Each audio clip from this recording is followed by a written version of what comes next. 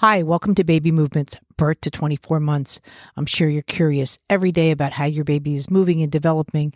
I am going with my 99 Super Baby Secrets. These are Super Baby Secrets that I've developed over the years. I'm Michelle from Movement Lesson. I work with infants around the world, and I've developed some formulas, including the Newborn Movement Assessment, but I've developed these 99 Super Baby Secrets so you can get a feeling of where your baby needs to go, because there's a lot of little missed movements and tricks that you should know to help your super baby. Number 6, and if you haven't joined me yet, and this is your first time here, go back please and start at number 1. This is probably my 9th podcast into the series, and I also complement it with Facebook, Baby Movements. It's a group that you can join and keep on track with your baby, ask questions, interact with me, post videos to see where your baby is at. If you feel that you're starting to have a special baby or you've gone through birth trauma, then I really suggest that you go into my private group, Movement Lesson for Parents and Practitioners. That is my modality, and I can help you with your baby there. Super Baby Secret number 6 out of the 99. Every super baby needs a healthy, strong cry. Now, I get it, that seems obvious. We all think of a baby coming out of its mother and a doctor encouraging a nice, healthy cry. We don't think much of it. The cry is really important, and you also don't want to impede the cry. I'm all for pacifiers. My one son went forever. My other son didn't take one. But don't stop their voice. There's a cry that goes on in newborns. There's several things. People think, yes, it's a language. I get it. If they have a dirty diaper, if they have, they're hungry, they're tired, they have a certain cry that goes on for these different mechanics. But half of the cry or what they're doing is more like a bark. They're getting to use their lungs. They're getting to use their language. They're working with that. What goes into a cry? If you've listened to number 4 and number 5 about breathing, now we're going into the cry. So the crying is there really to establish a couple of things. One is the beginnings of the push-pull milestones. We have many milestones that we work on that you don't think about that require a push or a pull. Whether it's from typing on the keyboard, right, or opening the front door, you don't think about it that door doesn't knock you over. But if you're a child with cerebral palsy, that's one of the hardest things to master, because the push of the door and the doors force back on you because of the lack of rotation within your body comes back as a very strong force, where you and I regulate that within our bodies, especially the spine. The second you touch something, your spine and other systems within the body regulates how much force we have to put into it, but also how much momentum we can take back. That starts at the cry. The cry, think of you putting air into a balloon. You're putting air in. Well, you don't want to put too much air in because a balloon will pop, and you don't want to put too little air in because the balloon it'll just lie there. It won't bounce around. We're looking for that little where you can just touch it and it kind of floats in the air. It'll float more obviously with helium, but we're just talking about putting air into a balloon like we're putting air into our lungs. That breath, you and I again can go and take a deep breath. Well, how babies do it is through their cry. Their cry is there to allow that force to happen, right? And for their bodies to feel that kind of force. You will see a problem with that cry, which unfortunately I've worked with quite a few kiddos that have been born that were addicted, right? The parents or the mother had methamphetamines and so forth into their system, and they're born that way. They have a machine gun cry, like a So as you can hear when I do that, or if you were to do that, you don't get a full breath cycle. You don't get that force. The inability to regulate that force comes into play later. Autism, ADD, let's say, are part of the reasons why that they're doing that is because they have so much force in a sense, but it can't be regulated, right? So you'll see them bouncing or jumping and so forth, and you want to say, calm down. They can't expand that force and they can't collect that force. Force goes both ways. It's not just me throwing a punch. Even if I were to throw a punch, let's say, if you're thinking of force that way, yes, my power goes into you when I hit you, but at the same time, your force goes back into my system. Now, if I was punching you and you were a fighter or very muscular, let's say, you would block that force and give it a lot back to me. If you're not used to being attacked, if you're not used to fighting, and I say that lovingly because, fighting is quite an interesting pastime. I don't do karate anymore. That's one of the biggest things I miss is the Friday night fights. And so you play with that force and you learn to use it. We do it all the time, from picking up a coffee cup. But that cry is the beginning telltale signs of a baby's force and how they're using it.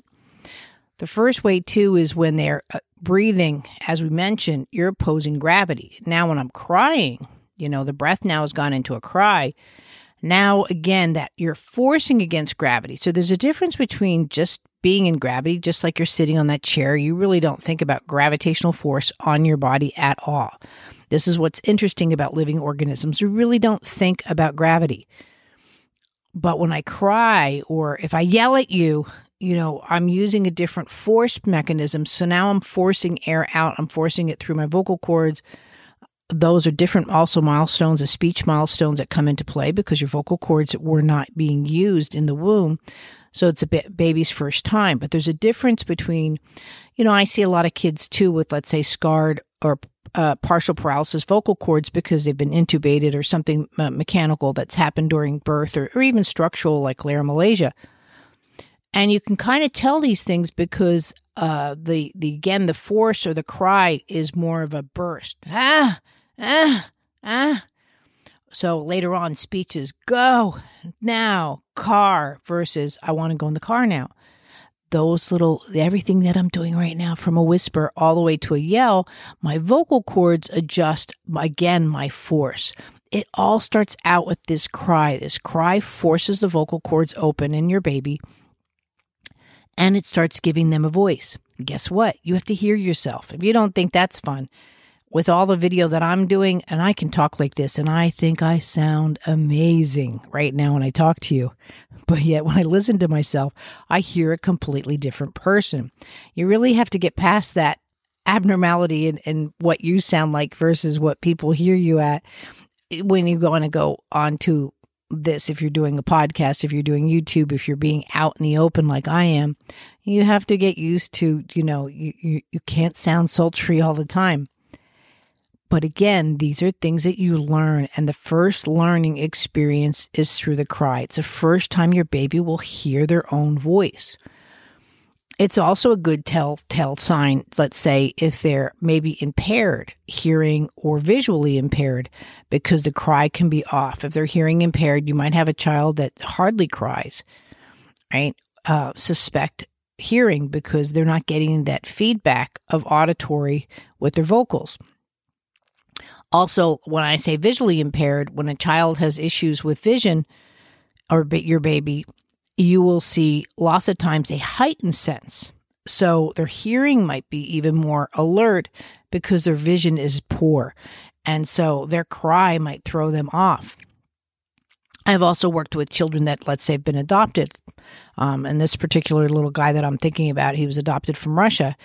And again, he forgot how to cry. Because why cry? Nobody came to him. I'll explain that in my next podcast. These are all things that come into play with your child, allowing them to first feel that cry. And it might be too loud. It might be too forceful. And then they will learn to regulate it. They'll regulate it into language. They'll regulate it into a signal. They'll regulate it into their body system of how they need to be. I have a right to yell at you if I get upset. Or let's say I just want to yell because I'm at a football game. There's ways of regulating our voices, but we don't use that all the time. You'll realize as a parent a little bit later, you'll start saying, use your inside voice, because again, your child's still regulating where they are in space and how they're using their voice. These all come from baby's first cry, going into the babble. Da, da, da, da, da, da, da, da. Well, if a child who's been intubated, let's say, didn't get to have their first cry, a child that's been in the NICU might not have gotten their first cry. Or a child that's even been in phototherapy for a long time, maybe they learn quite quickly that their cries really didn't mean a lot because nobody came to, let's say, feed them or nurture them in that way because they're being medically handled. Now, I'm not saying don't do medical things. Again, I really have to stress, I'm here to talk to you about your baby's movements and how your baby learns to move and how that affects their cognitive awareness. That's why it's a super baby. Movement goes into brain power.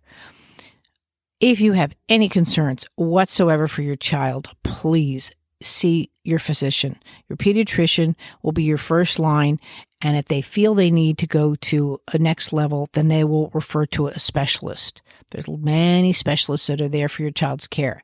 If it is an emergency, that's where half the phones say hang up and dial 911. You go straight to the higher levels of physicians that are there, what's considered triage, and then they'll decide how your child or baby needs help.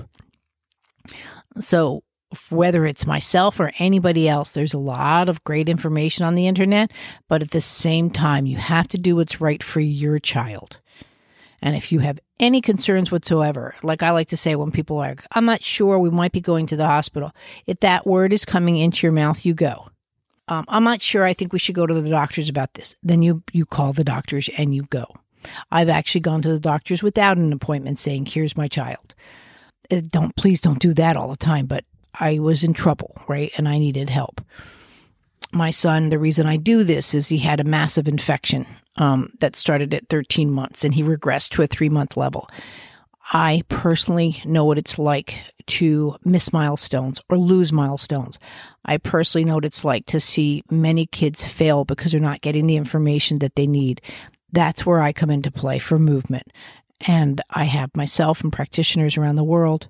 If you need me at all, I'm Michelle at movementlesson.academy. Any social media for Movement Lesson, that's where you're going to find me. Movement Lesson is here. Why it's the greatest gift you can give your child is movement. This is the 6th secret of the 99 super baby secrets. Number 6, every super baby needs a good, healthy, strong cry. Now, next podcast, we're going into super baby secret number 7. Crying is a baby's language for needs, hunger, sleep, and comfort. And we're going to start regulating or learning about how your baby cries in different circumstances and what you need to do to help your baby by learning their language. Crying is really important for your baby. Be careful if your child really isn't crying that much. A lot of us brag, oh, they're just so good. I'm not saying make your baby cry, but when they do cry, let it go for a little bit. You don't have to stop it immediately. Let that language comes out. Sometimes they're just, I don't know. And they're going into a cry. Don't let them go on and cry for too long because, again, it's their language and they're going to start trying to talk to you, which we're going to go into the next podcast. And you want to be there saying, I hear you, I'm listening to you, and I'm helping you. Pacifiers are great, but at the same time, if they just start going, they don't necessarily need it right away. Let them find their voice just like you need to find your voice at times. We are in different situations where we need to step up and offer our voice. That's what I'm trying to do here. It's Michelle from Movement Lesson. This is Baby Movements, birth to 24 months. We'll see you at the next podcast. Thank you.